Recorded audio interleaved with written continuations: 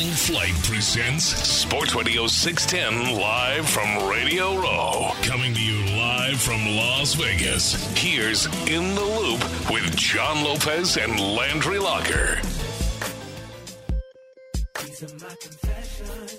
Lunchtime Confessions. We confess our sins to you, the loophole. Shout out to the loopholes. If you listen, you are one. Some of these confessions have to do with sports. Some have nothing to do with sports, but we're transparent with you 24/7. Let it hang a little bit lower during Lunchtime Confessions live from Radio Row. It is time to confess. Watch this. These are my confessions. All right, so this is more than a little embarrassing. Okay. Not this part. The first part is one of the proudest moments of my life. So my daughter literally saved a woman's life this morning. Look at that. A traumatic experience. She was coming to our house to drop off their dog, and she saw a tractor trailer at a construction site, run over a woman who was jogging and her dog, like run over. Yeah. Both in very, very severe condition. Okay. Dog was taken. I'm not sure how that. So do we know that the life has been saved yet? We're working on it. Yeah, you might be jumping the gun No, this there. isn't funny now, man. I'm not. I'm this saying isn't funny because it's the dog was in severe pain, would not leave the woman's side. My daughter jumped out of her car. All the other cars stopping because they saw what happened. Took off her sweater. And helped the woman stop the bleeding. That the woman was bleeding profusely. Checked her all her vitals. Kept her from going into shock. Then EMS got there and took it from there and took her to the hospital. And so, what's embarrassing? The woman. I'm getting to that. I'm trying. Where the hell is this going? And Figgy, you know what I'm talking about. So yeah. Because she texted Figgy. So the woman was taken to the hospital. My daughter had blood all over everything in her sweater and all that, and went through it and did just heroic work. Mm-hmm. And as I'm telling the story earlier, my daughter worked at MD Anderson Hospital. Mm-hmm.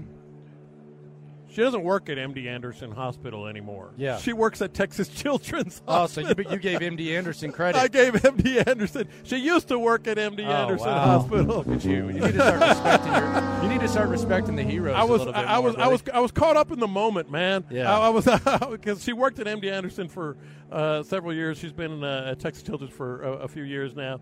But I want to make it straight because Texas Children's Hospital, you got a great one, and her name is Leah, and she's my daughter, and I could not be more proud.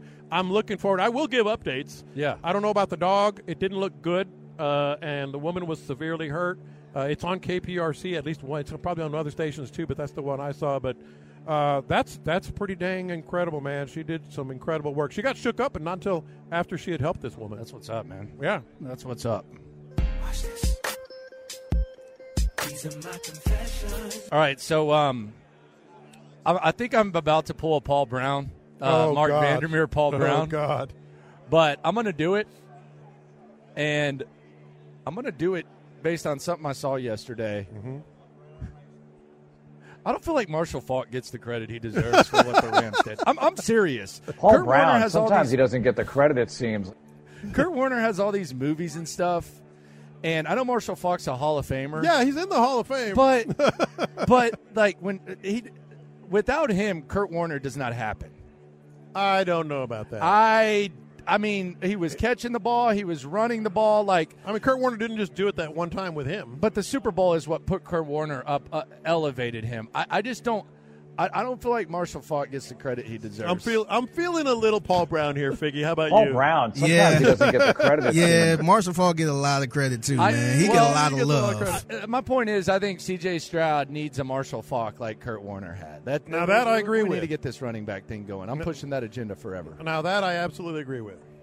Watch this. These are my confessions. So I was doing the podcast yesterday, the Bite Me podcast. It's you. And it's posted right now if you want to go check it out. If you're Baker into that, Mayfield walking stuff. by right now. How about Baker? Man, he is short. And I was, oh yeah, he sure is. And I was telling the boys about how I'm going fishing today. I got my stuff with me. I'm going to get my red car, go to Lake Mead, and go fishing. And I got to confess, I thought they would be all about it. They're like, oh, cool, because we all like to fish every chance we get. All three of those dudes said, what are you doing, dude? You're in Las Vegas. I was like, I've been to Las Vegas 50 times. I've never fished here. I want to go to Lake Mead.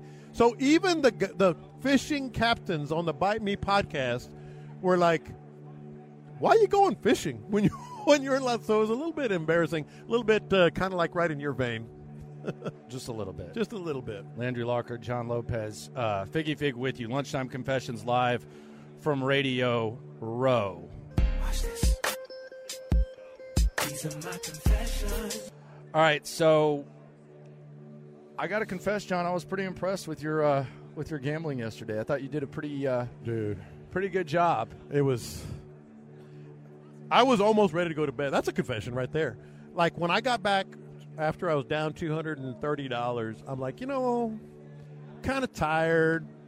I might just go on up, and I'll use that extra $270 tomorrow. Well, no, but wait, I'm going fishing, so I wouldn't use it really too much till Thursday. It was a top 10 run, man. It was a top 10 run. Dropped $270 for those who weren't listening. Dropped $270 on the table. I was already down $230. I go $500 a day, and if it's gone, it's gone. I walked away with $1,145. That's a hell of a run right there. It was a hell of a run. That's definitely a very good run. Watch this. These are my confessions. I Googled squabble. I'm not proud of this. I'm not proud of this. I was calling CJ's thing his celebration, and I thought he came up with it. Yeah. You talk about an old guy moment. I didn't know what the squabble was. Okay. I saw him doing it. I'm not really. Did you hip to not? it either. I'm not that hip to it now. Yeah, I thought it was like something they come up. They come up with celebrations and such, etc. I absolutely just Googled it. Oh, it looks like we're going to be joined by the man, dude. Oh, here we go. I'm excited for this one. We need. Yeah. This is what's up right here. You got the books too. Yeah, we'll get Okay. all the details on that for sure. The legend, man. He had the internet going nuts more than most. Yeah.